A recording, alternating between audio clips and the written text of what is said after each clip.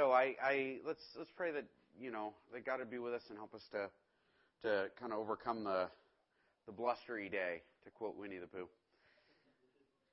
Heavenly Father, I pray that you would be with us this morning and help us to come into your presence, Lord. I pray that you would just take all the yuckiness, all the physical uncomfort and even the distractions from the week or worries of our hearts, and just put them away and help us to hear from you, Lord. I pray that you would be with me as I share the message this morning, as I talk about Paul's words. I pray that you would keep me true to the mark, and I pray that you would help me to speak words that are just rooted in your word, not in my thoughts. In Christ's name, amen. So I have this bad habit. I have a very short attention span. I know some of you guys are maybe surprised by that. But it's very difficult for me to pay attention to things for long periods of time. And this bad habit, like I'm also very undisciplined. Again, shock. But when we go places and Jess and I are driving and we need to get directions, I'll ask for directions with Jess standing there, because Jess doesn't like to ask for directions because she doesn't like talking to strangers. I just shouldn't like the country or something. I don't know.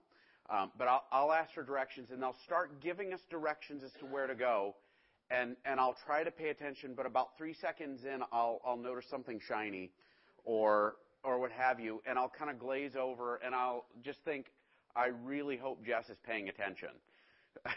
And I'll kind of, you got that, honey? Are you set? And I have trouble with details. You know what I mean? Anybody else have trouble with details? It is, wow. Shouldn't you hold up both hands, Jeremy? And every once in a while this gets me in trouble. Years ago, we used to take kids from the home where I worked at, the children's home, these residents. We would take them to Minnesota for camping and fishing, and we'd be out in the wilderness for a week, and they always had us do like a state-mandated orientation before you went into the park. And it was like an hour long. It was absurd. It took me longer to hear the orientation than it did to get into the canoe and go. I mean, it was ridiculous. And you had to sit there, and usually it's at the end of driving for 12 or 14 or 16 hours or whatever, and you just don't want to do it. You want to leave, and they make you sit there, and they have an orientation video that was, I'm sure they showed them when I was in elementary school, because I had trouble paying attention to them. They were dull, and they had all these rules about not dumping your fish in the water next to the campsite, and not burning your paper trash, and I mean, just on and on and on. And the odd product of not paying attention during this lecture was that I ended up breaking a lot of those rules when the time came.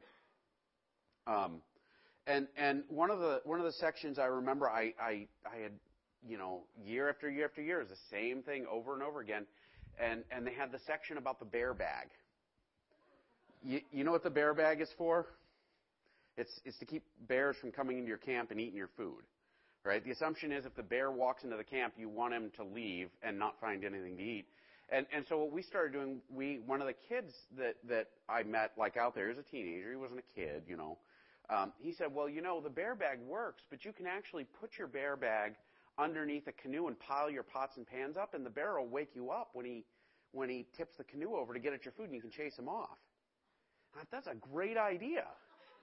And I mean, has anybody ever hung a bag in a tree? Oh, don't judge. It's not easy. And so we would do this, and it was just a pain in the neck to hang the bag, and so we put the canoe up, and we did the pots and pans, and it worked great for years, mainly because bears never showed up. And then the one time I didn't listen to the instructions, was the last year we went, the one time we didn't listen to the instructions, and a bear did show up, we had a problem, right? And a big part of that problem is that once the bear got a little bit of food in him, he didn't want to leave. And so he kept coming back. And he kept coming back. And he sat there outside of our camp almost all night, and it was miserable. And actually, we hung the bag up in the tree at that point. We decided it was a good idea. And then we all went to sleep, and he climbed the tree and strapped the rope until it broke and proved that bear bags don't work. But so I wasn't. But because I wasn't paying attention, because the details were just a bit uninteresting to me, And I found stuff that was more interesting to pay attention to. I got lost in it. And actually we had a pet we almost got to bring home. Paul, at this point in the letter to the Colossians, like last week we started Colossians, but Paul transitions into this detail stuff, right? And sometimes the detail stuff seems really nitpicky. You start listening to it and you're like, okay, really, do I need to know this? Do I need to know this? Do I need to know this? And actually, that's where the Colossians were. This is the background of this. Paul did not plant this church, but he was asked by the fellow who did plant it to write them a letter because they were getting lost on the details, right? They had all of these details about the gospel, about who Jesus was, about what God calls us to do. They had all of these great bits of information, and they had started to kind of drift away from it. And they had started saying, well, you know what? Like, the philosophy that the Greeks are coming up with is pretty awesome right now. What if we just mix it in, right? Or, you know, these mystery religions that are popular right now. There were quite a few mystery religions at the time, and eventually a lot of them grew up into a faith called Gnosticism, but we're not going to get into that today. But they did some cool stuff, and they were kind of exciting.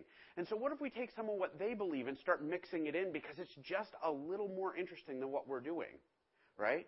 And eventually they hit a point where they hadn't paid attention to the directions, and they had started to get a little lost, right? Last week, when we talked about Paul's opening to the letter, Paul was very gently nudging these guys back in the right direction, right?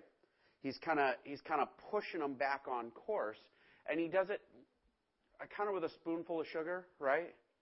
You know, a spoonful of sugar, what does it do?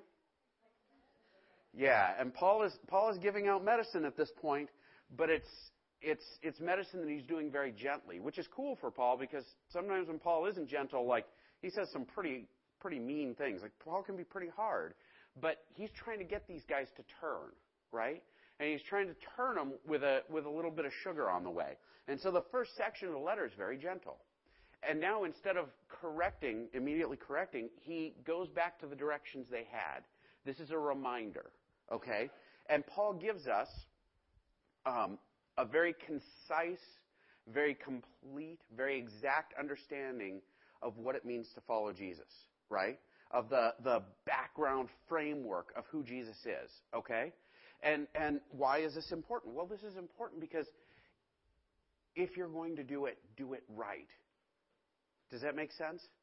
Like, how many of y'all love getting up early in the morning? We don't have early services, I'm sorry. How many of y'all love getting up and using your day off to come and sit here? I actually enjoy this.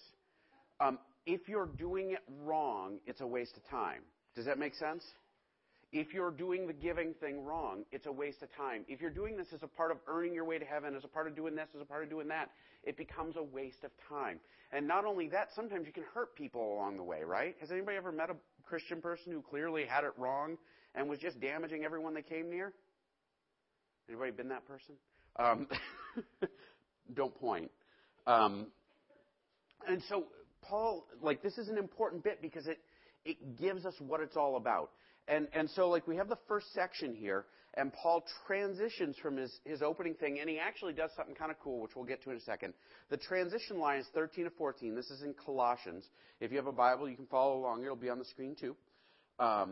He says, "For he rescued us from the domain of darkness and transferred us to the kingdom of his beloved Son, in whom we have redemption, the forgiveness of sins."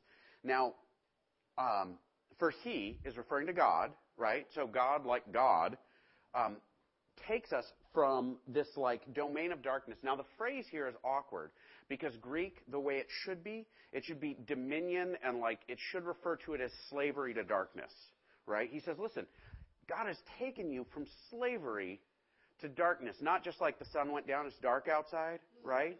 But darkness as in, like, our sin. And I'm betting there are at least one or two people who are here who've been in places in their life where you can look back and say, my sin has tricked me, or I have followed my sin willingly into some pretty horrible places, right? Any of y'all ever, like, wake up in the morning and realize, man, I am lost. How on earth did I get here? You know, or you get done doing something and you look back and you think, why did I do that? You know, that's not me. Well, it's the sin that lives inside of all of us, and we're all slave to it, right? We can try really, really, really hard and hold it together in little bits, right? But ultimately, the sin's going to win. It's like if I went out tomorrow to run a marathon, right? Or Jeremy and I went out to run a marathon. How far can you run, Jeremy? Anybody believe he can run a mile? Now, how far is a marathon? 26.2. 26.2 miles. Could you do it? If I were to enter Jeremy into the New York Marathon, it's a world-class race, and Jeremy were to go out there and he were to try really, really hard, and he really believed in himself, could he win? No. Could he finish without dying? Maybe not even that, right? Like, the reality is that trying really hard, if you can't do it, don't count, right? Because it's not going to get you across the finish line. And sin affects us the same way. When it talks about being slavery to the darkness, to the sin in our life, the reality is you cannot try hard enough to win this race, okay? So if you meet somebody who carries themselves as though they've never screwed up, that person is not telling you the truth. Everybody with me? None of us can do that. None of us can bring themselves into the light because we're all slaves to our sin. You give me two choices, I'm going to do the wrong thing 9 out of 10 times. And that 10th time, I'm doing it for the wrong reason. You with me? On my own. Because sin enslaves all of us. And so God has, on His own accord, transferred us from one kingdom to the other. He pulls us out of the darkness that we sit in, and He brings us into His kingdom. Whenever we hear kingdom in the Bible, it refers to like His dominion or the realm of His like influence. It's the place you want to be, right? The kingdom of His beloved Son, in whom we have redemption. Anybody ever redeem a coupon? Right? You go to the ice cream shop with a coupon that says free ice cream, you redeem it by getting your ice cream, right? Redemption here is a term that means paid for, right? Redeem means like ransomed or purchased. And so like the redemption, the forgiveness of sins, meaning like our sins are forgiven because we're bought out of it by Jesus. Paul moves on, and he does a really cool thing here. For whatever reason, Paul wrote a song. Like, the rest of this, like the next 6 verses are a song. How do we know? Well, there are a handful of things. It's the form it's written in, and then a part of it is, like the way it opens. He shouldn't actually be he. It should be, hold on, let me find the right word here so I don't say it wrong. It's a reflexive pronoun. It should be who, right? But it makes sense in Greek. It doesn't make sense in English, so it's translated he. Everybody with me? So he, meaning Jesus, is by the way, the reflexive pronoun is a common way to start a lyric for a song, or a first line for a song. And so, like, that's part of how we know it's a song. It's also metered, and there's some rhyming involved, but we're not going to get into that. He is the image of the invisible God. So Paul transitions, and he starts telling us who Jesus is, right? Because we talked about this last week, right? Jesus isn't Build-A-Bear. I can't paste together whatever I want and say that's Jesus and have it actually be Him, right? If my wife were to walk around with a picture of, I don't know, who's handsome? Not you. Oh my gosh. You win, Craig. If my wife were to walk around with a picture of Brad Pitt and say, this is my husband, and he's the best husband ever. He always does the chores, and he never raises his voice, and he never oversleeps, and he meets me with breakfast in bed every day, and he rubs my feet. She can say all that. Is it true? No, it's...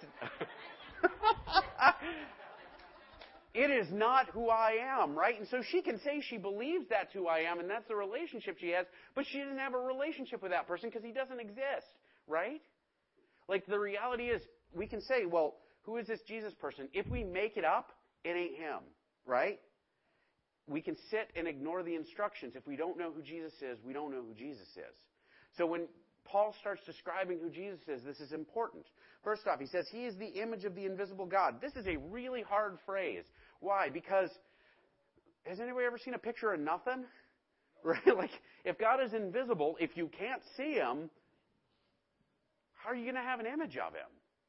Well, what we're seeing here is, what Paul is doing, the image of the invisible God means that Jesus is the manifestation, meaning He's like the picture or like the showing up of all of God's qualities. We find God's love, right? We find God's mercy. We find God's power because Jesus shows up and heals people. He can tell storms to stop, right? Like if Jesus was here, He could step outside and say, hey, wind, cut it out. We're not done with the service. And it would stop, right? Like Jesus had God's power and authority behind Him. And in that we see an image of who God is, right? Like we can say, well, I can't see the wind, but I know it's there. How do I know it's there? Well, because I'm cold. My house is, shaking. The grill just blew into the neighbor's yard. We know the wind is there because it has qualities we can see. In the same way, Jesus brings God's qualities to the forefront. He is the image, meaning he is a representation. He is the exact showing of God, God's qualities. So we know who He is. We know who God is based on the fact that Jesus brings it all to the forefront. He goes on, he says, listen, so we see who God is. He is revealed, or incarnated. We see everything who God is through Jesus, who is the firstborn of all creation.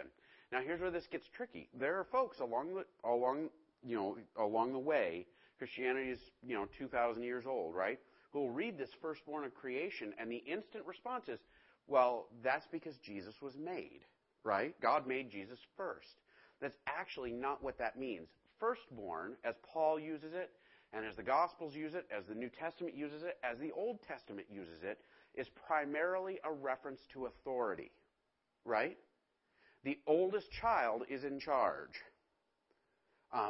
It's a reference to ownership. If one day Titus is going to be old enough to realize that his sister drags him around, right? And that when he has a toy that she wants, who has the toy in the end? She does. Why? Because she's bigger and she's stronger and she can, right? She has a degree of authority that comes with the law of nature, right? Titus can't do anything about that. He's going to get bigger than her pretty quick, but even then it may not help because she's wily, I know. In the end, if she does something I don't like, who wins? Me, right? Unless she wears me down, but that's a whole other story. When it talks about Jesus being the firstborn of all creation, firstborn is a reference to authority and ownership. Everywhere in the Bible we see this. We see this as kind of a recurring thing. I actually may have a verse as an example of this. An example, Psalm 89:27. I also shall make him my firstborn, the highest of the kings of the earth. This is a reference to King David, right? Because the psalm is actually about King David. Is it saying that David is suddenly going to become the firstborn created? No. It actually is a reference to the fact that David is going to be the top of the kingly lineage. So of all of Israel's kings, and he wasn't the first one, right? He was the second one. God says of David, he is the firstborn, meaning he's the most important. Everything comes out from him. He has ownership and direction of, firstborn is a reference to, I have to go back to that verse because we're not done yet. Firstborn is actually a reference to authority. And so what do we know about Jesus so far? First off, he is a manifestation of everything we can know about God. And secondly, he's preeminent. He is in charge. Everything belongs to him. He has authority over everything. Because the firstborn in the ancient world just did. And that's how they would describe it. For by him all things were created. What does that mean? Well, everything in the whole world, right? The world itself, when we talk about the creation, 7 days, right? Let there be light all the way to he rested. By him all of that took place. What does that mean? It means he was the agent through which it happened. Now, if I were to hire a real estate agent, right? That real estate agent is going to go and tell people about my house, right? If I'm selling a house, what's the real estate agent going to do? Going to find sellers, right? If I have a real estate agent and I'm still the one out there doing the advertising, there's a problem, right? The real estate agent is also going to line up the paperwork and make sure all the signatures get where they're supposed to be, and make sure all of the filing with the state is done and all the taxes are taken care of. That's what an agent does, right? Jesus is the agent through which the world was created, meaning that, like, God said, this is what we're going to have, and Jesus created. When we see that Jesus is the Word of God, part of that is because, like, when you say a word, right, that word comes out of you and it becomes something that's out there, right? Jesus is God incarnate. He is the means through which God, like, creates. He is the means through which He redeems. It's kind of interesting, actually. That's going to come back here. But be aware, like, so Jesus is firstborn, meaning, like, He's got authority, and He created at God's behest, right? Like, God, like, my agent doesn't do anything I don't want him to, right? In theory, he responds to my direction. And so the agent acts. And so Jesus, on God's direction, He acts and creates, both in the heavens and on the earth, meaning, like, everything that ever is and ever was, Jesus created it.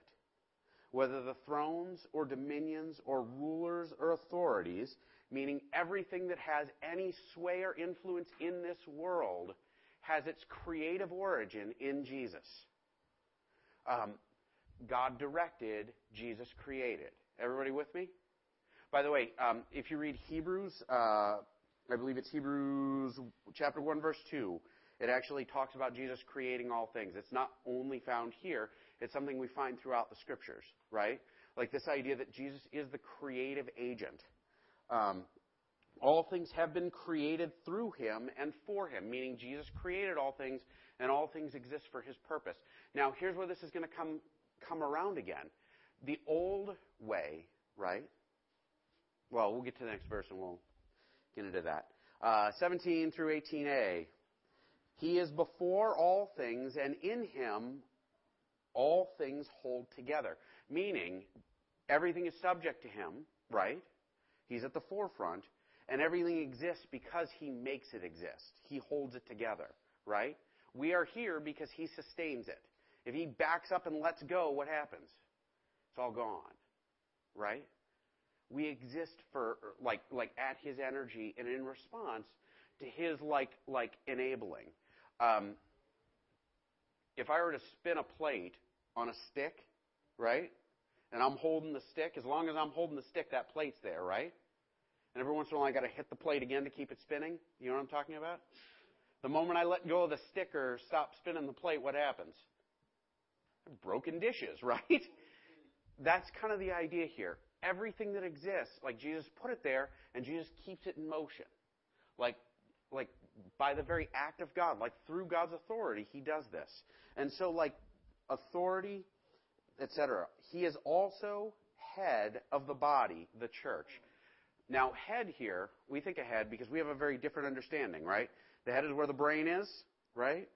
And then you get that central nervous system, the spine, and everything else that directs everything. And so we think of head, and what we think of is it's like the driver's seat, right? And this is often misinterpreted by modern readers because ancient readers had no idea about the brain's purpose, right? They had no idea that the brain was like where, you know, all the information gets stored. They had no idea the value of the brain. They actually figured it was a little lower in this area, right? In the chest, in the heart, in the belly, which results in some interesting, anyway. And so he says he is the head of the body of the church. What's he talking about? What he's talking about is the idea that the church comes forth from him. It is the initial example of everything that is to be, right? So when when all of us gather together as the body of Christ and we try to live out the church in the world, what are we supposed to be doing? We're supposed to be following that original example, right? Jesus is the first copy of what we're supposed to be. And so, like, when my wife makes me mad, not that that happens often because she's wonderful and perfect, I should forgive her because Jesus teaches that I should forgive, right? Like, and Jesus forgave even when people, like, were crucifying Him. And she hasn't ever crucified me. It just felt that way sometimes. She's not in here, so I can say that. I'm sorry. And so Jesus is the head of the church, meaning like the whole church is a copy of him. And we're supposed to pay attention to this because, first off, he has authority, and secondly, the church is like following the prototype. Moving right along, 18b through 20. He is the beginning, the firstborn from the dead, so that he himself will come to have first place in everything. This is an odd phrase. Now, check this out. This is where it gets really exciting. Adam, everybody's heard of Adam, was the first man that God created. Adam fell. He fell into sin. He and his wife, they disobeyed God. They fell into sin. And it's their fault. We are all stuck, right? We're all slaves to that kingdom of darkness. That's because of them. It's just run right through history. And we all live with that, like, consequences of that sin, right? And so what we find is Jesus created the world, and the world started spinning off and getting in trouble, and it's become messed up. God sends Jesus to set it right? To fix it. And he is the beginning of the new world.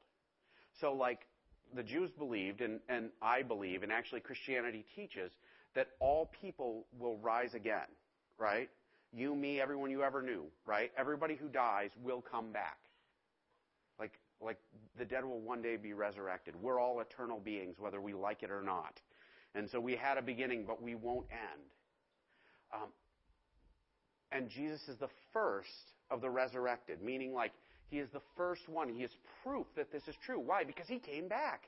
You might say, well, Lazarus came back to life. No, Lazarus was actually resuscitated, meaning he was dead. He came back to life. And what happened? He died again. The scriptures have several examples, but Jesus is the only example of proper resurrection, meaning he came back and Jesus never died and never will.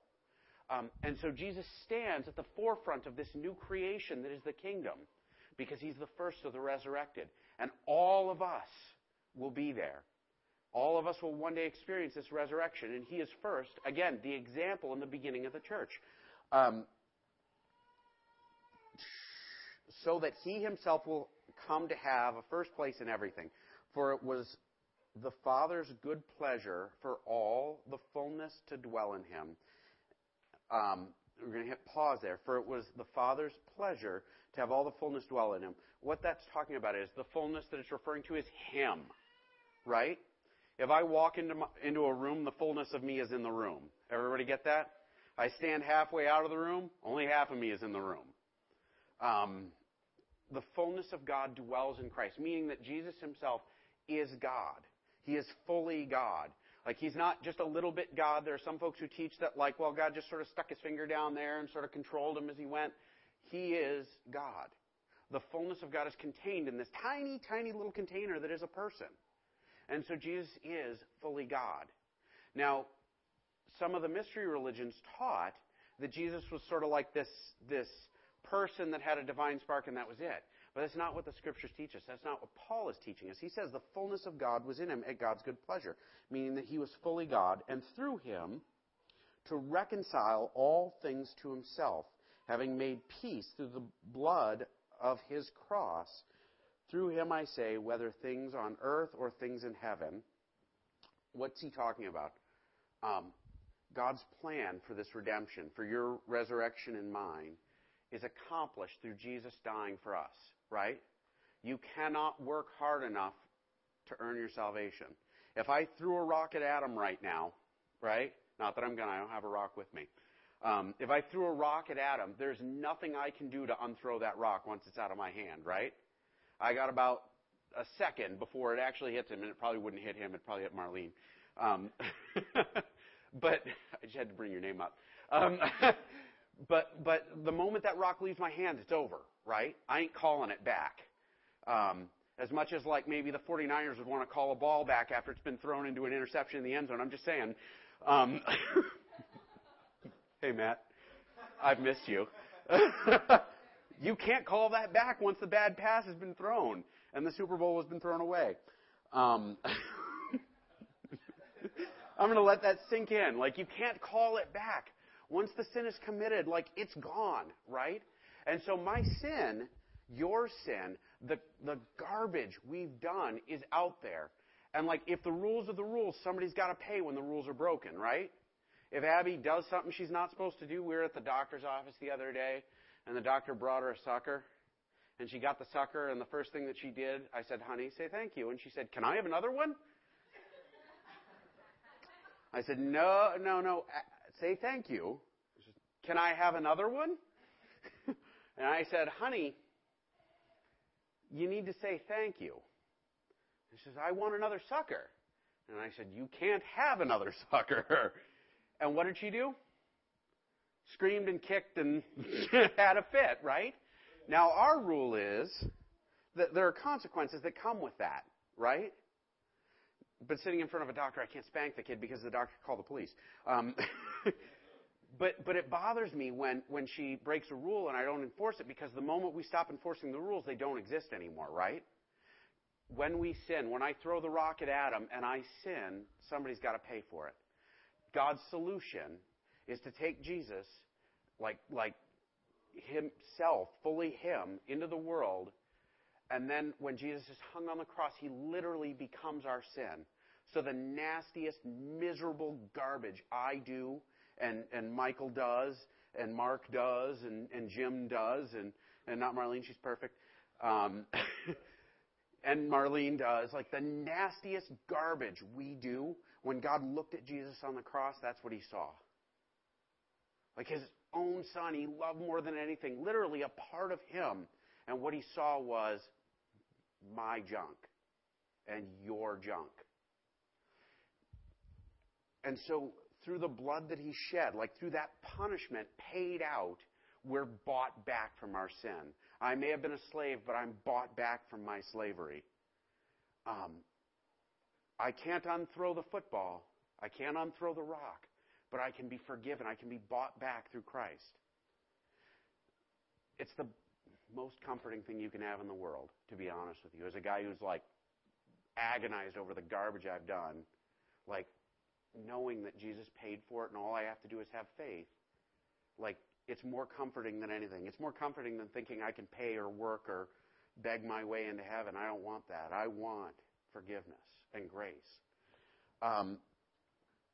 And although you were formerly alienated and hostile in mind, engaged in evil deeds, yet he has now reconciled you in his fleshly body through death, in order to present you before him holy and blameless and beyond reproach, even though at one point you were God's enemy, right?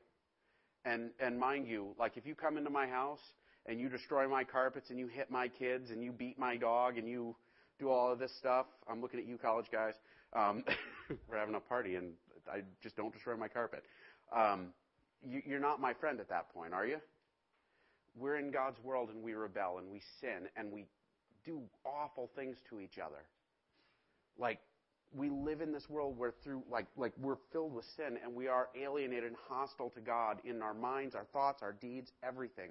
And through Jesus dying for us, God brings us back to present us to him holy. What does holy mean? Holy means set apart for a purpose. My wife is holy, right, in our marriage.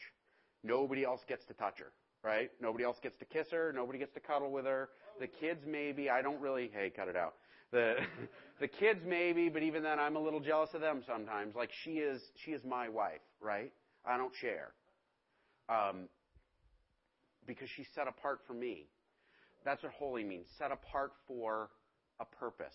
We are like set apart for God, made holy and different for his good pleasure, like so that we can be brought to him clean and set apart and holy and good. If indeed you continue in the faith, firmly established and steadfast. The big if there, right? So here's the faith, here's what you believe, you're redeemed in Christ. If you stick with it, meaning if you follow the right map, right? If you follow the path, because last week we talked about these guys are getting lost. And he's reminding them, he's like, this is the truth. If you stick with the truth, you're all right. And so Paul, like, there's the medicine, right? If. But that means all of us, right? Like this applies universally. We have to stick with this. We have to have hope in it. We have to be and not moved away from the hope of the gospel that you have heard, which has proclaimed in all creation under heaven, and of which I, Paul, was made minister. Meaning, we got to stick with it. We can't pick our own path.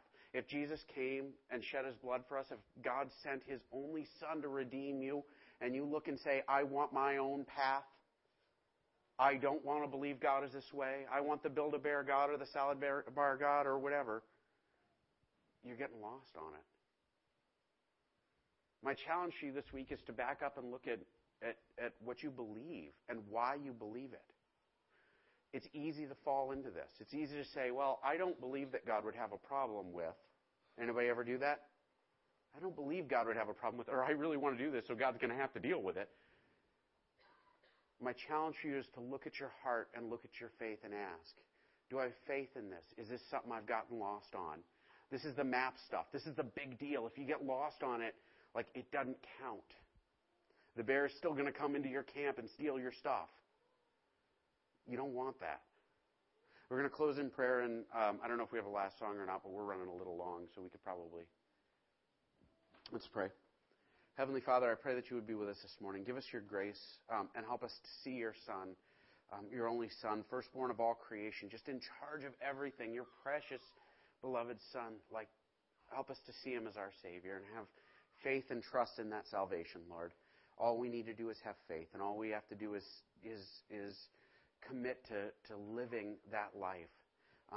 And we know that it's not the life we live, it's the death of your Son that saves us. Give us grace in that this week. In Jesus' name, amen.